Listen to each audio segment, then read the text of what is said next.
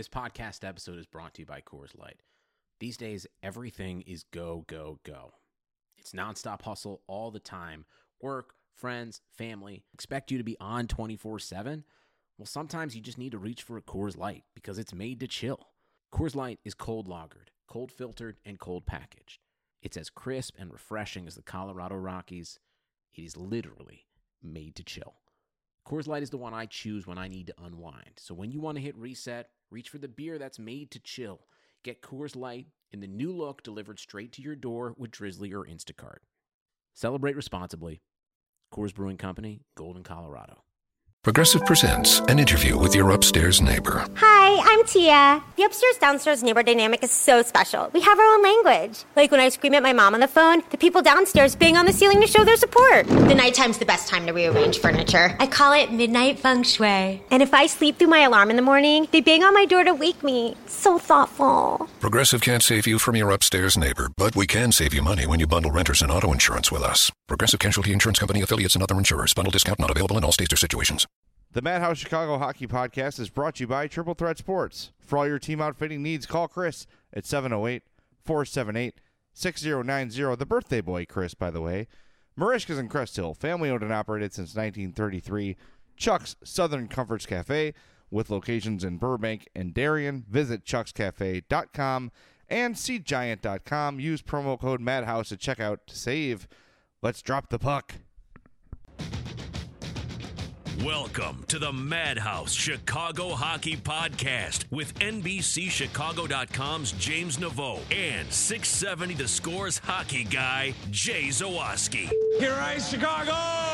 Woo!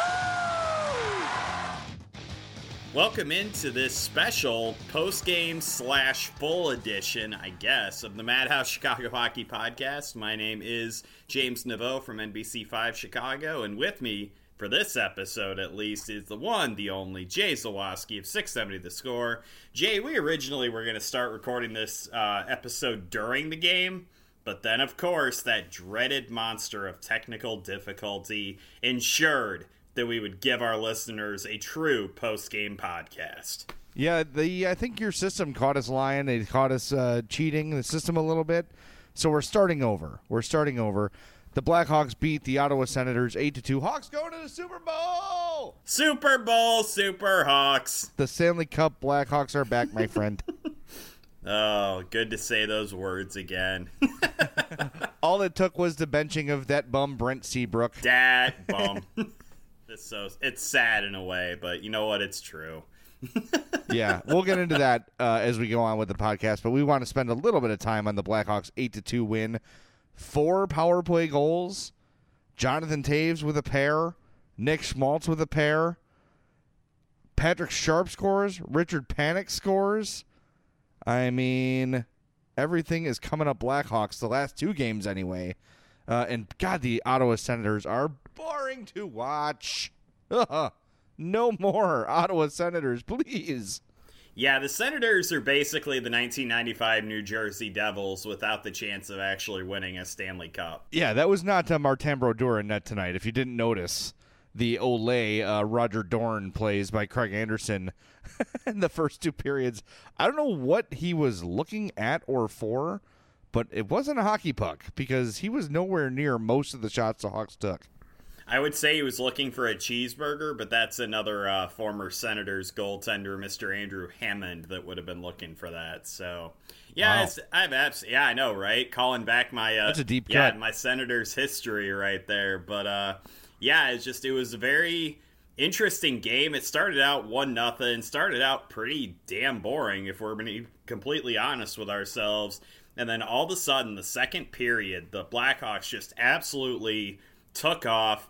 Big part of the reason for that was the success of the power play. Like you mentioned, they had 4 power play tallies tonight, which, by the way, for our listeners counting at home, matches their entire total of power play goals for the month of December. They had 4 power play goals the entire month, and they just matched it tonight. So between that, Patrick Kane setting a new career high for points. He had 5 points tonight. Pretty good night for the Blackhawks overall. Yeah, I would think so. That's the one you want to send. That one in the game against the Penguins, those are the 2 you want to send to the Hall of Fame. oh, yeah, no, this is how the year went. Don't worry about the rest of it. No, we're joking around, and it is nice to see them sort of everything coming together at once. We're seeing Jonathan Taves break out of his slump. We're seeing Patrick Sharp, I don't want to say get hot, but he's got, 3 goals in his last 4 games. You're seeing Brandon Saad start to score regularly. Nick Schmaltz has been scoring more lately. So you're seeing this offensive depth that has always been a threat from this team kind of all come out of their funk at once. And all of a sudden, when that happens, when your all-star type players start playing like all-star type players, you look like a different team, and you get a 4-1 win against the Oilers and an 8-2 win on the road at Ottawa. When this team is clicking, they're very good. The problem is they're just not clicking often enough. And I'm still hesitant to take these 2 games and make them mean more than they mean. They're 4 points. They're 4 nice points. Great, grand, wonderful. I don't know if I'm ready to say the Hawks are back just yet. But you look at it now, we're halfway through the season officially. Jonathan Taves has 14 goals. That means he's halfway on his way to 30, 28 technically, but close to 30, which is what you would expect from a normal Jonathan Taves season. So, I don't know. As things go here, I start to feel a little better and a little better. And you're seeing these young players on D, like Jan Ruda and Jordan Osterley, start to find their way. We already mentioned Brent Seabrook being a scratch. We're going to spend a lot of time on that. But you're seeing young defensemen get playing time. You see Cody Franzen get waived and sent down. So a younger Eric Gustafsson can come up and get a look one of these games soon. We said this year was for evaluation. The guys that we wanted to evaluate, frankly, have been pretty good so far. Not all-stars, not Stanley Cup champion type players just yet.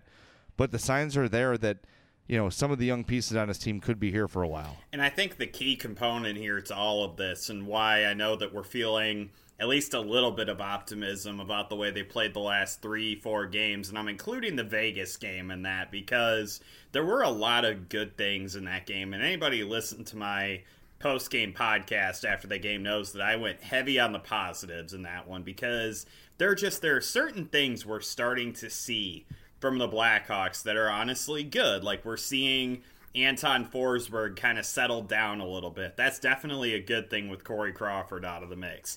This team's obviously worse without Crawford, but they need to have that solid backup play to at least give themselves a chance, and I think that Forsberg has kind of started to provide that at least a little bit. I liked what I've seen from him. I liked what I've been seeing from Jonathan Taves, who is just doing all the little things right. And I know he's scoring a bunch of goals, and that's what everybody's going to pay attention to. But to me, it's just, honestly, it's the way that he's scoring some of those goals that's really kind of standing out to me. He's driving the net hard. He's playing really well on defense and then using that to play some transition hockey. He's using Vincent Hinostroza perfectly in that regard. They've had a lot of goals on the rush, and it's been great to see them kind of add that element to that Lions game. That's really, I think, helped the entire offense. You've had Jordan Osterley, who's been playing out of his mind lately. I think I saw a stat during the game that in his last 5 contests, he has 3 goals and 2 assists, and he's been playing over 24 minutes a game. It's like, it's this crazy, like, kind of coming together of everybody who you need to produce. Your Jonathan Taveses, your Patrick Sharps, the newer guys like your Jordan Osterleys. It's been remarkable to see the last few games, kind of everybody start clicking at once. All these people that were struggling and were dragging the team down and leaving us talking about, a lot longer term things than just this season. Now all of a sudden we're snapped back into the current moment because of the way that these key guys have been playing. And I think that the Blackhawks deserve a lot of credit for kind of riding through the adversity that we kind of knew they would hit at points this season. And tonight was just another example of the fact that this team can score in a lot of different ways with a lot of different guys. And all it really takes sometimes is just that little damn breaking. Just the one, almost, it seems like an insignificant moment at the time, but then you hit it, and then just all of a sudden everything starts working. And we'll see if that happens with Richard Panik, who scored for the first time in 27 games tonight. We'll see if that continues for Patrick Sharp, who's looking faster than he's looked all season. And then Jonathan Taves, too, who we basically had all written off for dead as the way he's been struggling, and then all of a sudden all he does is score 5 goals in 5 games, and now all of a sudden it seems like everything's right with him again. So it's been a remarkable kind of run for the Blackhawks, and I'm really interested to see where it goes from here. Well, I want to get back to someone you mentioned briefly in that comment you made. Vinny Hinostroza, I think, has done a ton for that line. And when Vinny was called up, it was something people had wanted for a long chunk of the season, and it probably took longer than the Hawks wanted it to take. Remember, we were kind of saying, like, look, if you're not going to play Jordan Osterley, why are you so afraid to waive him? Well, now we found out, right? And I think I said back in training camp how much the Hawks like Osterley, and you and I were sort of anxious to see him play. Like, all right, well, if you love him so much and you won't waive him and you won't try to send him down, let's get him on the ice. And since then, he hasn't been out, and he's played really well. But Hinostroza, getting back to my point, I think has really been a perfect complement to that line. You've got, Jonathan Toews, who's Mr. World. He does everything. You got Brandon Saad, who's a, kind of a vintage power forward with a little bit of speed. Hinostroza has been a good complement because he's taking some of that burden off of those guys, and the fact that he will go into a corner, he will win a puck, he will fight for it. And I do think that Hinostroza is a sort of player that the opposition will look at and say, this kid's a threat. He's got a lot of speed. He's got some scoring ability. He's a kid that can change a game in a blink of an eye. I don't know if Richard Panik, when he was on the top line, brought that sort of fear out from the opponent. Yeah, he's a guy that scored 20 goals a couple times. He's a big body. He's a strong guy. But I don't know if that's someone you had to really keep an eye on all the time. I think Hinostroza is that. And no, he's not Artemi Panarin or Patrick Kane when it comes to scoring yet. But he's a threat. And that speed is something you have to be aware of. And I really like the way he has sort of woven into that top line. And he sort of made himself a fixture there. I don't think it's any coincidence that it's been 4 games since Hinostroza has been up there. Jonathan Toews has scored in his last 5 games. I think, I don't think that's a coincidence. I think Hinostroza is playing a big part in that. Maybe not directly. Maybe it's not, wow, look at this kid making all these plays and Jonathan Toews is reaping the benefits. No. But that combo, the way that line the way that line jives together is working really well, and I want to see it remain together for a long time. I really like what I see from that line. It's one of the few things we've been able to successfully call this season. We wanted to see what the speed of Vincent Hinostroza would do to this offense, and frankly, we've seen it, and it's been good. It's been extremely good. That top line looks so much better now than it did before, having the legitimate threat on that wing and the ability to get Jonathan Toews and Brandon Saad the puck in those kinds of scoring situations has completely changed the top 6 and has taken a lot of pressure, I feel like, off of guys like Nick Schmaltz, who has scored 4 goals in his last 4 games, and taken a lot of pressure off Patrick Kane, who, like I said earlier, set the new career high in points in a game tonight. It's been remarkable watching how much better the offense has worked by simply moving Vincent Hinostroza up to the top line. And it's remarkable to me that it felt like something that simple to kind of, make that happen. It's been really cool. I also want to mention Nick Schmaltz, who you mentioned there as well. I love him at center. I've said it all year. I feel like he's more effective and more dynamic as a center. Yes, playing wing is probably a little bit easier for him, but I like when he's engaged. I like when he's playing at all ends of the ice. And you just said it. He's been scoring. And I don't think it's any coincidence he's been scoring as a center. Yes, playing with Patrick Kane is obviously going to help anyone score goals. So I don't want to just credit it all to him playing center. But if he can stick there, and if Q decides that he likes it and thinks that it's time for him to become a full-time center, then you get Artem Anisimov back. Now you're looking pretty deep at center. All of a sudden, you went from thin to thick. I guess it would be thick in a very quick time. So with Anisimov back, I would like to see Schmaltz stay at center because I think when he's out there, he's creating. He's a little more aggressive as a center, I think I've noticed. I don't know if you agree. And when he's aggressive and going to the net, he's scoring goals. And it sort of forces him to play a more selfish style. And I think some of the frustrations we had with Schmaltz earlier in the year were, dude, you've got a wide open chance to shoot. Stop passing. Stop looking for the Globetrotters pass.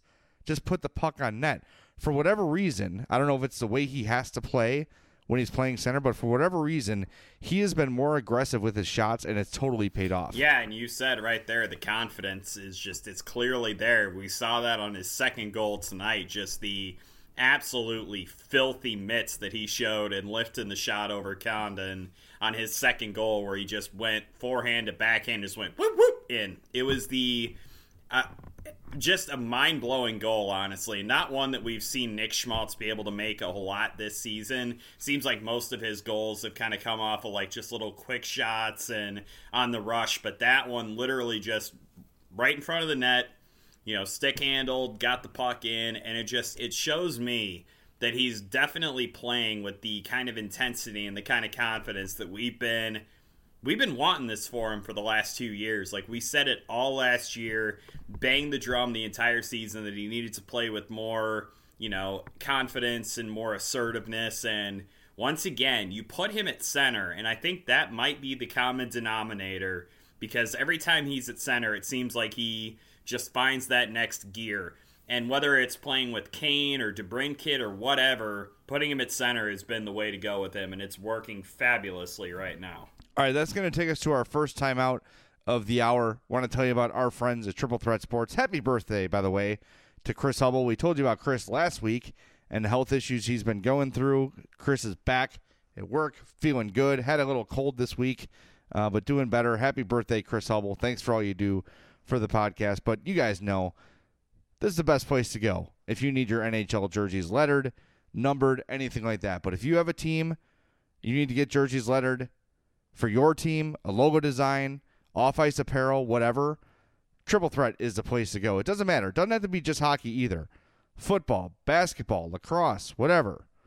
Water polo. I don't know. They put a little logo on your helmet? I guess so. Anything you need, Triple Threat Sports will hook you up. So check them out, triplethreatsports.com, or call them at 708-478-6090, or hit up Chris at triplethreatsports.com. Triple Threat Sports, if you can wear it, they can make it. We're going to take a brief time out and be right back with more and some Brent Seabrook conversation on the Madhouse Chicago Hockey Podcast. Welcome back to the Madhouse Chicago Hockey Podcast. My name is Jay Zawoski, my partner James Naveau with me, as always. Well, not as always, because we do the post-game shows, but for the big ones, we're always together. And it's great. I've missed you, James, and to be honest. Yeah, doing the post-game pods kind of separately has been very interesting, because usually we kind of bounce ideas off of each other a little bit, and then when you're doing these solo shows, it's like, I'm going to say this thing. I have no feedback whatsoever other than the way my cat is looking at me. This is bizarre, and I don't like it. The other problem is I can't stop to breathe. I feel like I'm, and as I talk longer and longer, I feel like I'm talking faster and faster. Right. And then you start to lose your breath a little. Whatever. No one cares about this. But I'm glad we're back together. Yeah. So we can talk about that. We got a big issue to talk about today. We have For a the first time in his career, story, dude. Brent Seabrook is a healthy scratch. Yes, Brent Seabrook was a healthy scratch today. Before the game, the media noticed he was taking some extra time out on the ice, and then they asked him about it afterward, and he said all the right things. This is a performance-based decision, and the Blackhawks wanted to get a different look out there, and it obviously at least worked a little bit. I mean, they scored 8 flipping goals tonight, and the defense was a big part of that. So I got to ask you, before we get into what this all means for what the Blackhawks are kind of envisioning for the second half of the season, I do have to ask you this, Jay. Who comes out tomorrow night if you're putting Brent Seabrook back in? I don't think when you win 8-2, you make a change, especially if I know Joe Quenneville. And I do think this thing is going to be very temporary. I don't think we're going to see this as a regular thing. I was actually sort of surprised that Q didn't say, it's a back-to-back, and he's a veteran, and we want to give him some rest. I'm surprised we didn't get that, quite frankly. But Seabrook spoke first, I believe. If I saw as the news was unfolding during the day, I think I saw comments from Seabrook first where he said, yeah, Q told me I'm not playing. It was just so weird to look at that press box, and he's sitting up there. They cut to it a couple times. He was sitting next to Tony Omen, who is their travel guru. He handles kind of everything as the jack of all trades for the Hawks. And there's Brent Seabrook in the press box. He's on his phone. It was just, ugh. And you know how I feel. I've talked about this a lot on the show and how huge of a fan of Brent Seabrook's I am. And I'm not going to get into that today. Today we need to discuss the hockey element of it. But just real quick, it was just kind of a bummer to see. Look, it needed to be done. He hadn't been playing well. I think a little bit lately he's been better. Him and Connor Murphy had a nice little run together. But he's been declining since, 2014? It's been obvious. And I'm sure the contract thing's going to come up, as it should, when discussing Brent Seabrook. There's 6 years left on that deal at close to $7 million. Today, the defenseman on the ice hardly totaled $7 million.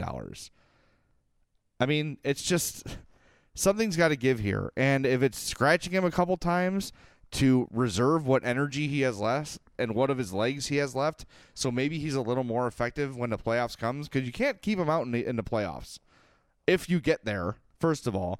But if you're in the playoffs, Brent Seabrook has to play. I'm sorry. He has to. He should play. He's still one of your top 6 defensemen, without a doubt. Maybe the way to do this is to just keep him fresh and take him out every, maybe once every 2 weeks. Give him a night off or something like that. Or you don't play him during back-to-backs, whatever. Q loves carrying 8 defensemen. He's doing it now. Maybe this is a perfect opportunity to reserve what you can from Brent Seabrook, so when it really matters, he's got something left in the tank. Yeah, I think today the two things that kind of struck me, one of them was an observation I had, and one of them is kind of a reaction to what I've seen some in the media do today. It felt like to me that too many people were being a little bit too quick to defend Brent Seabrook's honor today. Like, they were basically acting like critiques of him were like, oh, you don't appreciate the fact that he won 3 Stanley Cups and you're crapping on him and blah, blah, blah. Well, and I saw that was me today. I was one of those guys that said, look, this is the right move to make, but I hate the way, because Mark Lazarus tweeted it out, and I replied to his tweet. I said, look, this is the right hockey move to make, but the comments were gross. Some of the things people were saying about Brent Seabrook under there, like, finally, it's about time, this guy sucks, just laughing, that pissed me off. Because this is the natural decline of a player. And I don't think that, to rip a guy and for him to become a punchline after everything he's done for this fan base, I think is ridiculous. But on with your point. I didn't want to lay back while you're criticizing people like me, and go for it. You're probably right to. I just wanted to point out and acknowledge that I was one of those people. Well, and I think it goes back to what we talked about in our last big podcast, where I felt like if Joel Quenneville and Stan Bowman are having any sort of sentimentality creeping into their decision-making processes when it comes to which guys to get rid of or which guys to bench or whatever, then they're not doing their jobs properly. And I think that today I felt that sentimentality coming all back again. And yes, it was one of your tweets that I saw earlier. I know Mark had mentioned it. And I think that we need to be very careful, because there are definitely people who are being jerks about this, and we're saying all sorts of just like nasty crap about Brent and like just basically acting like he's never been worth anything. And obviously those people need to shut up. They obviously do not know what they're talking about. But if you're going to say something to the effect of, this healthy scratch has been coming for probably the last 30 to 35 games based on the way that Brent Seabrook has been playing, then I'm sorry. You are absolutely right to say that. Like, this healthy scratch is not something that it's like a rash decision by Joel Quenneville. And in fact, I could probably make an argument that this should have happened in late November, in December at some point. Like, this decision to scratch Seabrook, I think, was the right move tactically. And I think there's a way that we can say that without taking a dump on his legacy. And I worry that we maybe knee-jerk too much the other way, and that you use the legacy to kind of overly defend Seabrook when he's not necessarily being attacked, I think there's like a middle ground that we need to kind of try to find there with that. And I wanted to say that when I read the tweets that I was seeing earlier today to that effect. Now, the second thing, the more important and pertinent thing I think right now, because obviously we cannot argue the fact that Brent Seabrook has had a massive effect on this organization and has been a very important part of winning 3 Stanley Cups. I think what we need to probably focus our attention on at this point is the fact that taking Brent Seabrook out of the lineup and sending Cody Franson down to Rockford and making these kinds of roster decisions, it's pretty clear to me what the Blackhawks are doing right now. They look at themselves as a team that's just simply too slow, and they're not playing with the speed and the intensity that they need to.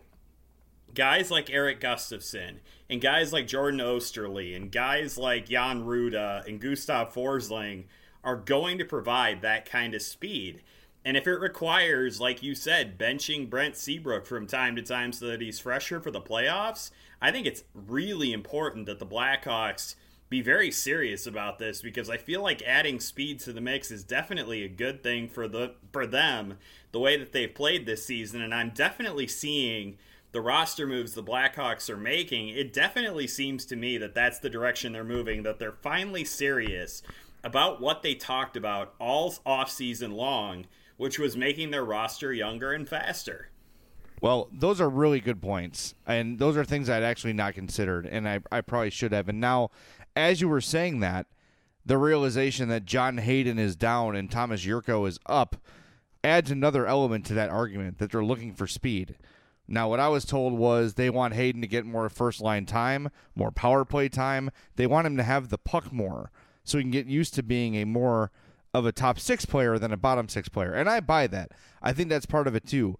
But you're absolutely right. All the moves they've made lately, Franzen, Seabrook, Yurko, all indicate a move towards speed. And it was acknowledged early in the season. I had a conversation with a source that told me he's very concerned with the team's overall speed, especially on the blue line. Now you see Seabrook benched. You see Franzen sent to Rockford. You've got, like you said, Gustafsson back on his way. You've got Osterley in. You've got the speed players in now, and it made a difference tonight. I know it's one game, but they didn't look slow tonight, did they? They were moving the puck much more quickly, weren't they? They looked different. They looked more effective. They looked more threatening from start to finish. So I think you're onto something there. I do think that speed element is something that they're very aware of. I think it's something they are looking to fix on the trade market. I don't think anything is imminent by any means, but they are looking. They're always looking. They're always looking to upgrade, but I think that's a little more intense right now than it probably has been in years past. So they're looking to get faster, and who knows? Maybe Brent Seabrook will sit for 2, 3, 4 games in a row. Quenneville today seemed to indicate that it wouldn't be that, but who knows? Let's see. I'm very interested to see what they do, and if that's what they think is best, if they want to get that speed going, by all means, try it. Like I said, I love Brent Seabrook, but Brent Seabrook right now is not 50% of the player he was when they were winning Stanley Cups. He's just not. So if they want to give younger, faster guys a look for a long time here, for an extended period of time, let's do it. Let's do it. I'm all in. Yeah, and they're definitely moving away from any inclination that they could be acting in a sentimental way. They seem to be very methodical right now about what they're doing. Between the benching of Seabrook and Cody Franson came in and earned the spot in training camp and played really well early on in his tenure with the Blackhawks, but had kind of fallen off lately. And then that kind of performance-based stuff has been fascinating to watch, because it's something that you want to see your general manager and your coach do. You want this stuff to be performance-based. You saw Patrick Sharp get healthy scratched earlier this season. You saw Ryan Hartman get yanked out of the lineup when he was doing dumb things. You have seen, honestly, some accountability, really, with the Blackhawks lately, and it's been really interesting to see that. And then you're also seeing what I really like, this eye toward the future, too. They had what you said with John Hayden. I love that, because to me it indicates that they're developing John Hayden beyond just this season. They don't want him to be a fourth-line guy exclusively just because he happens to have a big body and likes to play physically. They envision him in a more versatile role than that. And the way that you're going to get that to happen right now with the way they're playing offensively in the top 6 is to send him down to Rockford.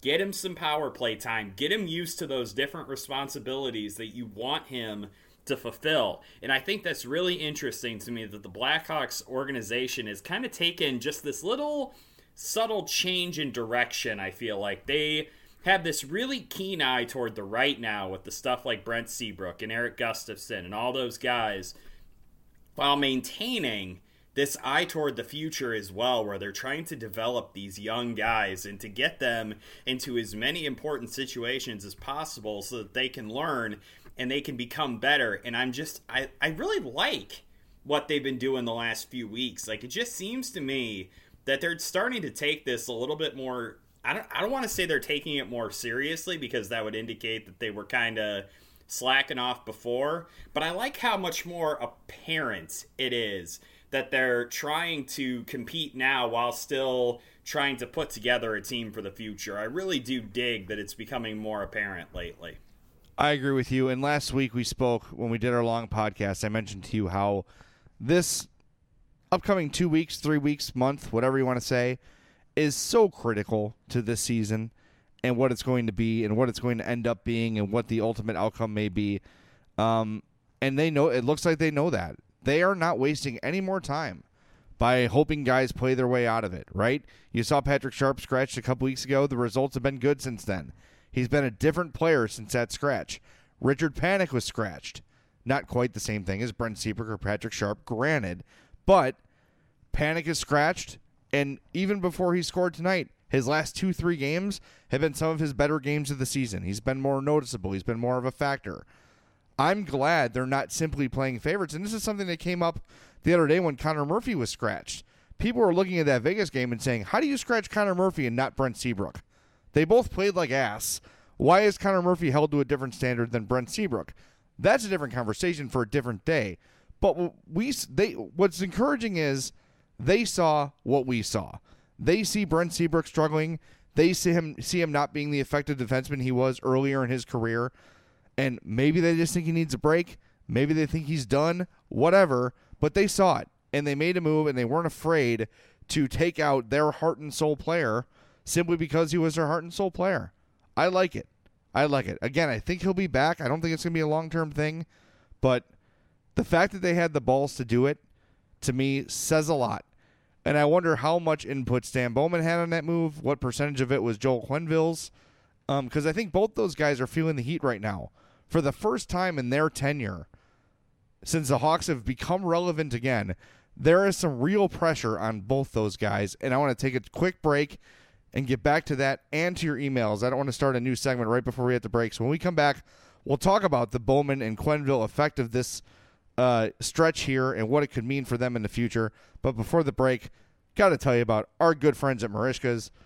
Joe Zdralovic and I talking about the 90s era of the WWF on Facebook tonight. Joe's a great friend and a good guy who runs a great business. Make sure you go visit the people out at Marishka's on Theodore Street in Crest Hill. Some of the best food you will ever eat in your life. The Poor Boy Sandwich is what they're famous for. They've got the giant onion rings that I love, the twice-baked potatoes, the Icelandic cod hand-cut on premises. You thirsty? Yeah, you're in luck. They've got a big bar full of the greatest craft beers available. So go to Marishka's. They got banquet facilities for up to 110 people. They're closed only on Christmas, Easter, the 4th of July, and Thanksgiving. So they're open for you for a long time. Get out there, 604 Theodore Street in Crest Hill, Marishkas.com or Facebook.com/Marishkas. That's MERICHKAS. Quick timeout, and we'll be right back with more on the Madhouse Chicago Hockey Podcast. Welcome back to the Madhouse Chicago Hockey Podcast. Jay Zawoski from 670 The Score here with my partner James Naveau from NBC Chicago. James, before the break, I mentioned, as we were talking about the Brent Seabrook benching, we sort of wondered, whose call was this? Was it Joel Quenneville? Was it Stan Bowman? Was it both of them making the call? Because I think we both agree, and fans agree, this is really the first time either of those guys have had any sort of hot seatness. There may have been some, the fans dreamed up, but I think for the first time, there's some pressure from outside of Hawks fans. You're getting like David Haw and people like that writing about this. There's some real pressure on Quenneville and Bowman, and I wonder just whose call this was. The way Quenneville talked about it today was very definitive. He did not mince words. He didn't try to soften it at all. So I think that at least if it wasn't Q's call directly, he was definitely on board with this move. That's how I see it. How do you see it? I'm kind of curious about it because I feel like you can make a compelling argument either way. I think you can make a compelling argument that Joel saw what scratching Patrick Sharp did to him. Like, it definitely kind of kickstarted him going back in the right direction. So I feel like you can definitely see where Joel Quenneville was maybe emboldened a little bit or maybe inspired a little bit because he was like, look, like, the fact is that you have not been playing up to your standard basically the entire season. We need to try to give this a little bit of a different look. We need to give you a break. Like, I definitely think that it's entirely possible that that happened. However, I can also see this being a little bit of pressure from Stan Bowman, who's like, look, man, we've got Michael Kempney. We've got Jordan Osterley. We've got these guys that frankly deserve to be playing over Brent Seabrook. Like, I'm not going to strictly tell you how to manage your lineup, but I'm going to tell you right now that, you know, your butt is on the line here if things don't start to turn around. And one of the things that you need to look at is potentially Brent Seabrook coming out of the lineup for a game or two. I wouldn't put that past Stan Bowman at all. Like, I know that they've been together for a really long time, so I feel like they can definitely be candid enough with one another that Stan can say something like that, not really make it as a threat, but more as a, hey, look, very matter-of-factly, we're not satisfied with where this team is right now. So I feel like you can kind of make an argument either way there, or you can make the argument that I'm sure most of the beat writers would make, that it was probably more of a collaborative thing just because Joel knows that they've invested a lot of money into Brent Seabrook and they know that he's a very high-profile player.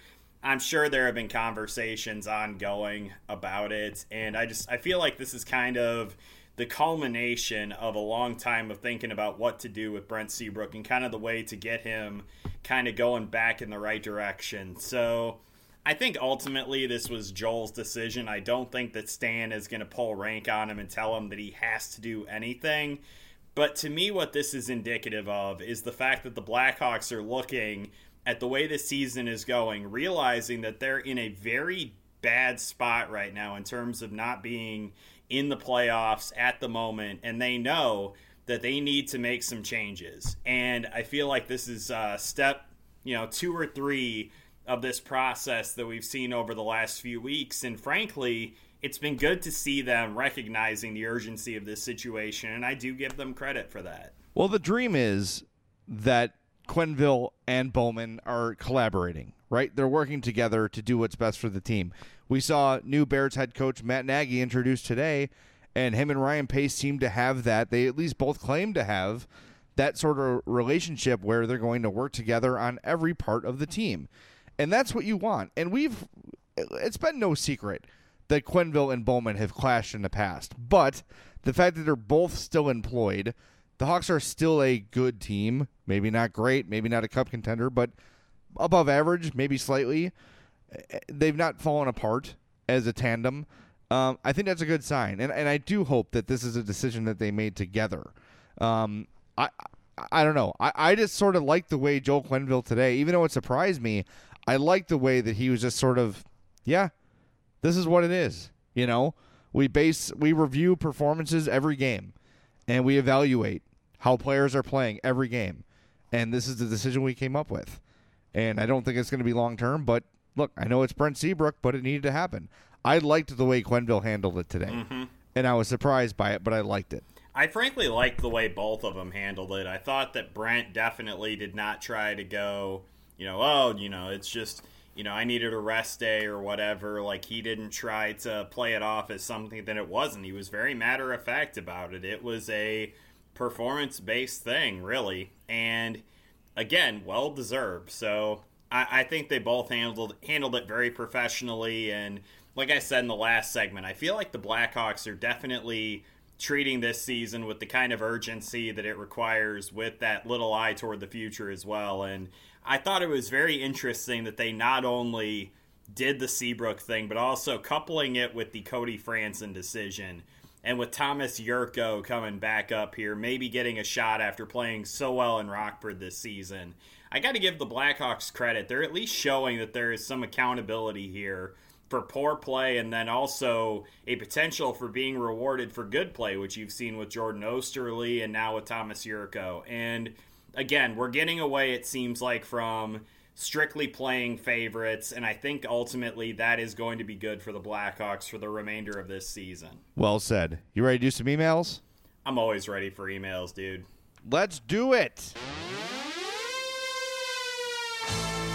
Email the guys at madhousepod@gmail.com or follow them on Twitter @madhousepod. The email segment, as always, is brought to you by our friends at Chuck's Southern Comforts Cafe with locations in Burbank and Darien. Visit chuckscafe.com for locations, phone numbers, specials, all that good stuff. Listen, you guys know I'm a fat guy. I talk about it a lot. I value food. I know food. Okay, it's one of my passions in life. Chuck's is awesome. Go to Chuck's. First trip, go on a Saturday. Get the coach you need at Pabil. Once you have that, you'll go back to Chuck's again and again and again, and you'll try something new every time you go. Barbecue, Mexican, Cajun, bar food. You want something elaborate like the coach you need at Pabil I just mentioned, or the best jambalaya you'll ever have? Chuck's has it. You want a burger? You want some wings? Chuck's has it, and they're all going to be awesome. So visit our friends at Chuck's Cafe. Oh, by the way, do you like drinking? I know you love drinking. How about the 120 Beer Club? You get a punch card, sample 120 beers, not all in one night, hopefully.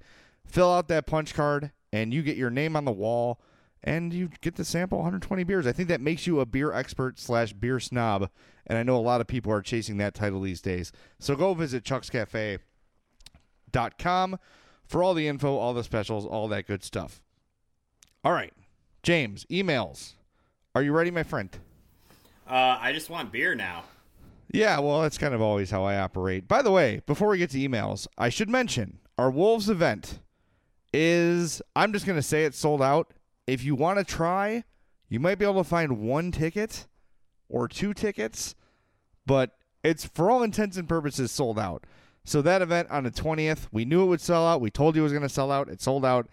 Very excited about it. We will see you guys out there. I will put the link in this description one more time in case there's a ticket or 2 left. But check it out as soon as you can because chances are they will be gone. $17 gets you in the door. Madhouse t-shirt, Madhouse koozie, Wolves shirt, Wolves hat, Wolves bag, all kinds of good stuff. All that for $17. We'll see you out there. I'm glad that 50 of you decided to sign up and come hang out with us on your Saturday night. Can't wait to see you guys out at the Allstate Arena. All right, first email comes from John. That's it, just John. He says, what do you guys make of the Gustafsson call-up?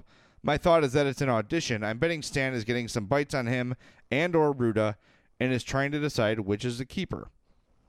Yeah, I would think that this could be, I talked about earlier how the Hawks are sort of looking for a trade, maybe not, going to make something in the next day or two, but they're looking to upgrade. I think Erik Gustafsson could be someone that's attractive to another team. He just sort of boxed out up in Chicago, but what we saw from him in his rookie year and a little bit in his sophomore year, it was mostly positive. I liked what I saw from him. So I do think that part of this call-up could be to get Gustafsson some recent NHL tape for a potential suitor in a trade. What do you think, James?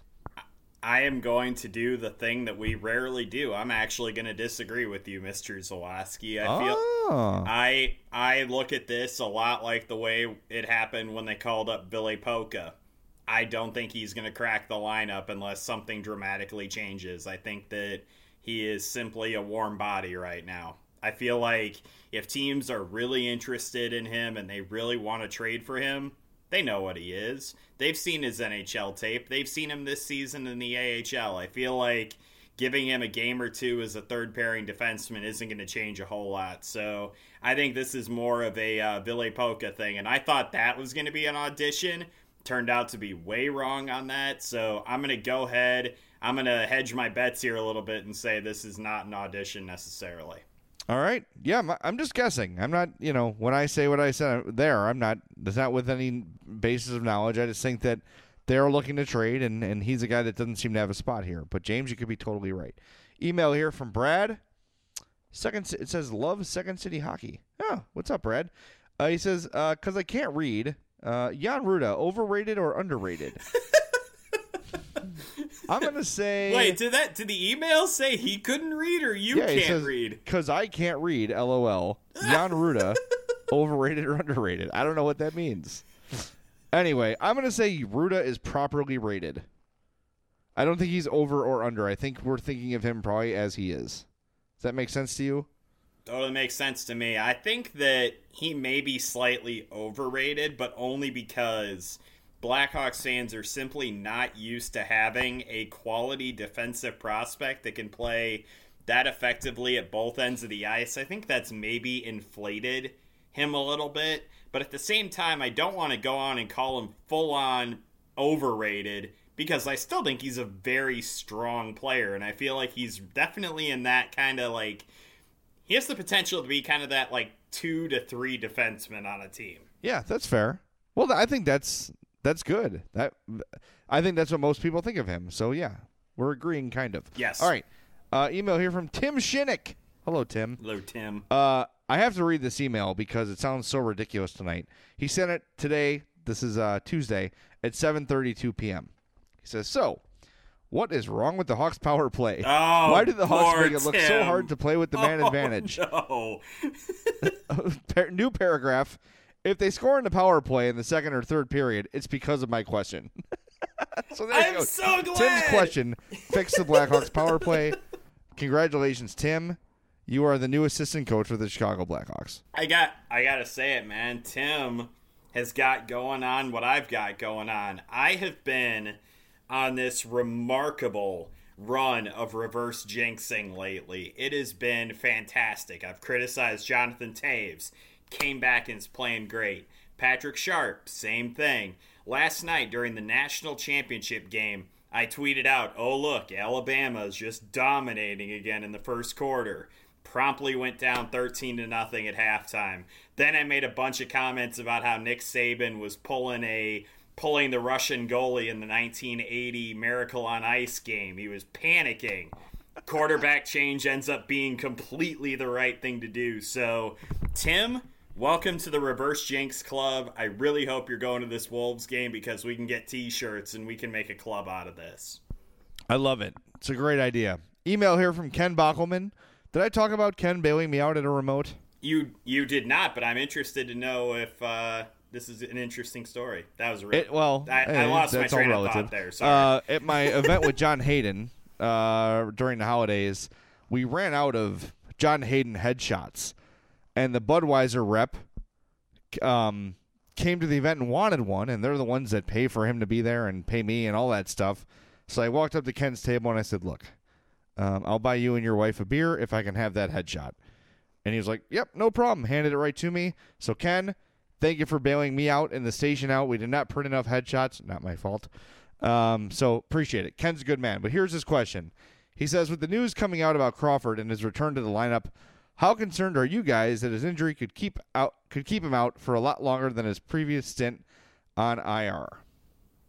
James? I'm going to go ahead and say that Ken might be onto something there just because of the fact that I don't like the way Joel Quenneville is being evasive about Corey Crawford. I know that he's never been one to easily volunteer information, but there's just been nothing to me that's indicated any type of positive momentum toward coming back to the ice. And yeah, it is a little worrisome. I'm not going to lie. It is something that concerns me that he could be out longer than just a couple of weeks, that we could be looking at maybe having him out until, after the All-Star break, maybe even longer than that. It doesn't seem, and this again is just basing it off of what Joel Quenneville says, and we all know how difficult it is sometimes to read what he says.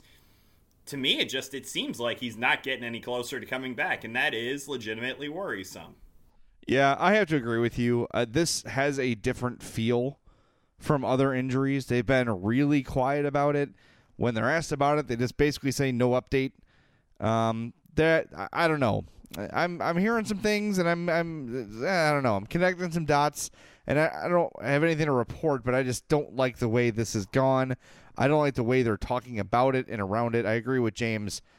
Something is fishy here, I think. So Again, I'm not reporting anything. I don't know anything like that.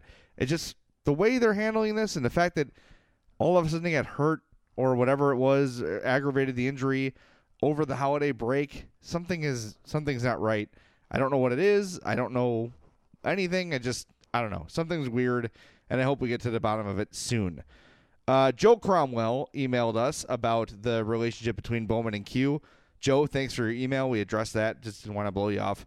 Jacob K. emails and says, will Lord Taves forgive all whom have forsaken him? That's a good question. Jonathan Taves is, I don't know if you've noticed this, but he is a tree hugger, and he loves nature, and he loves the environment, and that makes me think that he's very soft-hearted, and that he will welcome all of you back with open arms. But you have to sacrifice yourself for the good of the world, so it comes at a price. Yeah, well, it's worth it. Dan Horgan, new contributor to our Twitters. I've been seeing him a lot on Twitter lately. Dan, welcome if you're new. He asked basically about Schmaltz being at center. What happens when Anisimov comes back? We sort of addressed that too. What does it mean for David Kempf? I don't know. I think he's fine. We barely mentioned him. He's just such a body. There's really nothing to his. He's fine. There's nothing bad about him. He is the very definition of replacement level player. You know what? This does bring something up. I want to say this because I never thought I would this entire year, and yet here I am about to say it. Bringing David Kampf up is reminding me of how impressed I've been with Lance Boma lately. Even though he hasn't been getting on the score sheet and he hasn't been playing a ton necessarily, I'm noticing him busting his butt on the ice constantly. Well, you're totally right about this. And God. I wanted to bring this up too, and every time I mention something good about Boma's game, you get the Blackhawks police did you see his Corsi? He's a fourth-line plugger. Mm-hmm. I'm not looking for him to dominate possession. I'm going to go out, provide some energy, get the puck from the defensive zone into the offensive zone, maybe punch a guy now and again, and that's it. And he's done everything he's been asked to do. I like Lance Boma. When they brought him in, they talked about a north and south physical game. It's something they definitely lacked in the playoffs last year, and there's nothing about Lance Boma's game that makes me want to bench him when the playoffs come around. To have a guy that can play physical and contribute a little bit is a good thing. Anyone who's still down on Lance Boma isn't watching or is just being stubborn and doesn't want to acknowledge they might have been wrong. And most importantly, he's not doing anything stupid. Correct. Yeah. All right, email here from Bryant Ikwinski. My new favorite name now. The Gingenberger doesn't email us anymore. Why does he hate us, dude? Because he's a dick. Question here. Hey, guys. The Hawks have no more compliance buyouts, correct? That's correct. Correct. Bowman has to be banking on getting more in the next CBA negotiations. When either side opts out in 2019, he has to have some sort of plan to get out of the Seabrook contract. I would think that there is some sort of, maybe he gets a rash too, kind of a thing. Yeah, I don't know. Yeah. I'm not implying that Marion Host is lying, but I think that in 2 or 3 years, when Brent Seabrook's game is really bad, they're going to have to find a way to get him off the roster. They're going to have to find a way. They're going to have to find a way to get him off. You're right, yes. Now that I'm done being a child, I don't think he's banking on it because I feel like that's irresponsible GMing to bank on it. But you can probably argue that he's praying for it. I'll go with that. I just don't know what he was thinking when he signed that contract. He may have gotten that value. He may have gotten that value, but not at that term on the open market. The term is what's really mind-boggling about it. 6 years left at almost $7 million. That's crazy. Yeah. That's 9% of your salary cap right now. Yep. For a guy that you have to scratch. Crazy. Man, what was he thinking? I would love to know. I'd love to know what the thought process was. Because we always talk about this, right? Theo Epstein says it all the time, and I know Sox fans get annoyed when I bring up Theo Epstein, so I'm sure Rick Hahn agrees with this theory. You don't pay players for past performance. You pay them for what's coming. And that is a huge failure. That is, to me, without a doubt, the biggest mistake Stan Bowman has made as Hawks GM. I don't think there's anything remotely close to signing an aging, declining Brent Seabrook to an 8-year, $7 million deal with a no movement clause. What are you doing? I would think that signing Kane and Taves for a combined $21 million when the salary cap was about 65 was probably up there on the mistake scale. But they're still contributing. They're still good. They've still got a lot of hockey left. At a $10.5 million a season clip? I think he also at that time expected the cap to go up more. And both those guys would have gotten that on the open market. Fair enough. There's no way Brent Seabrook was getting an 8-year no movement clause $7 million contract on the open market. No way. I will agree. I think the average value maybe, but term definitely not. Oh yeah. Well, yeah, like it's like $6.75 million. And that's what a 2 or a 3 is, a high-end 2 or 3 is worth. So maybe slightly overpaid. But as a free agent, that's the sort of guy that a team like Toronto or whoever can say, we got a young team, we need to sign a veteran with cup experience, and he would have gotten that money for sure.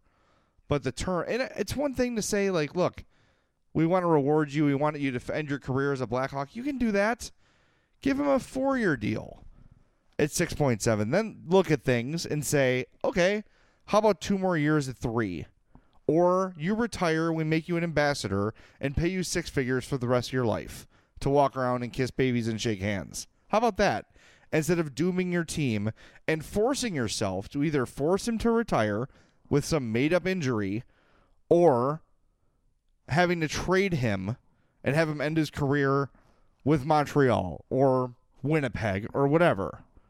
Ugh, it was just such a short-sighted contract. I don't get it. I will never understand why he signed that deal. But we're being redundant here. Let's wrap things up, shall we? Yeah, you're only being mildly redundant. Don't worry. All right, man.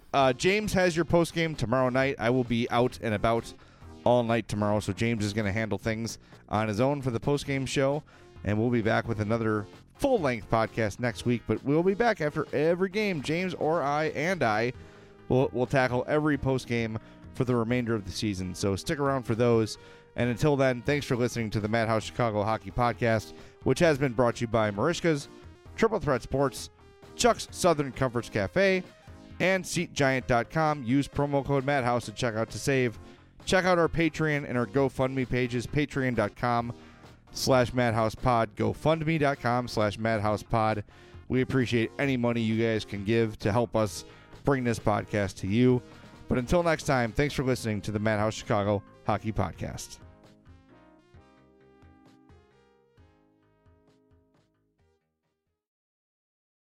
What's it doing? Designing my new 2021 Nissan Kicks online in the Kicks Color Studio. I give each a special name. This one's electric blue, orange, red, white. I call it the Gumball Machine. You think it's me? I feel like you're more of a red velvet guy. Limitless possibilities. With over 100 million available color combinations and Bose Personal Plus system in the boldly new 2021 Nissan Kicks. Bose is the registered trademark of the Bose Corporation. Color combinations include interior and exterior colors. Customization is an available feature subject to availability at participating Nissan dealers. See dealer for details. Me, but also you. The Pharaoh fast forwards his favorite foreign film, Powder Donut. Okay, what's my line? The only line I see here on the script is get options based on your budget with the Name Your Price tool from Progressive. Oh man, that's a tongue twister, huh? I'm sorry, I'm gonna need a few more minutes. Bulbous Walrus, the Bulbous Walrus. The Name Your Price tool, only from Progressive. The owl ran afoul of the comatose coxswain. Progressive Casualty Insurance Company and affiliates. Price and coverage match limited by state law.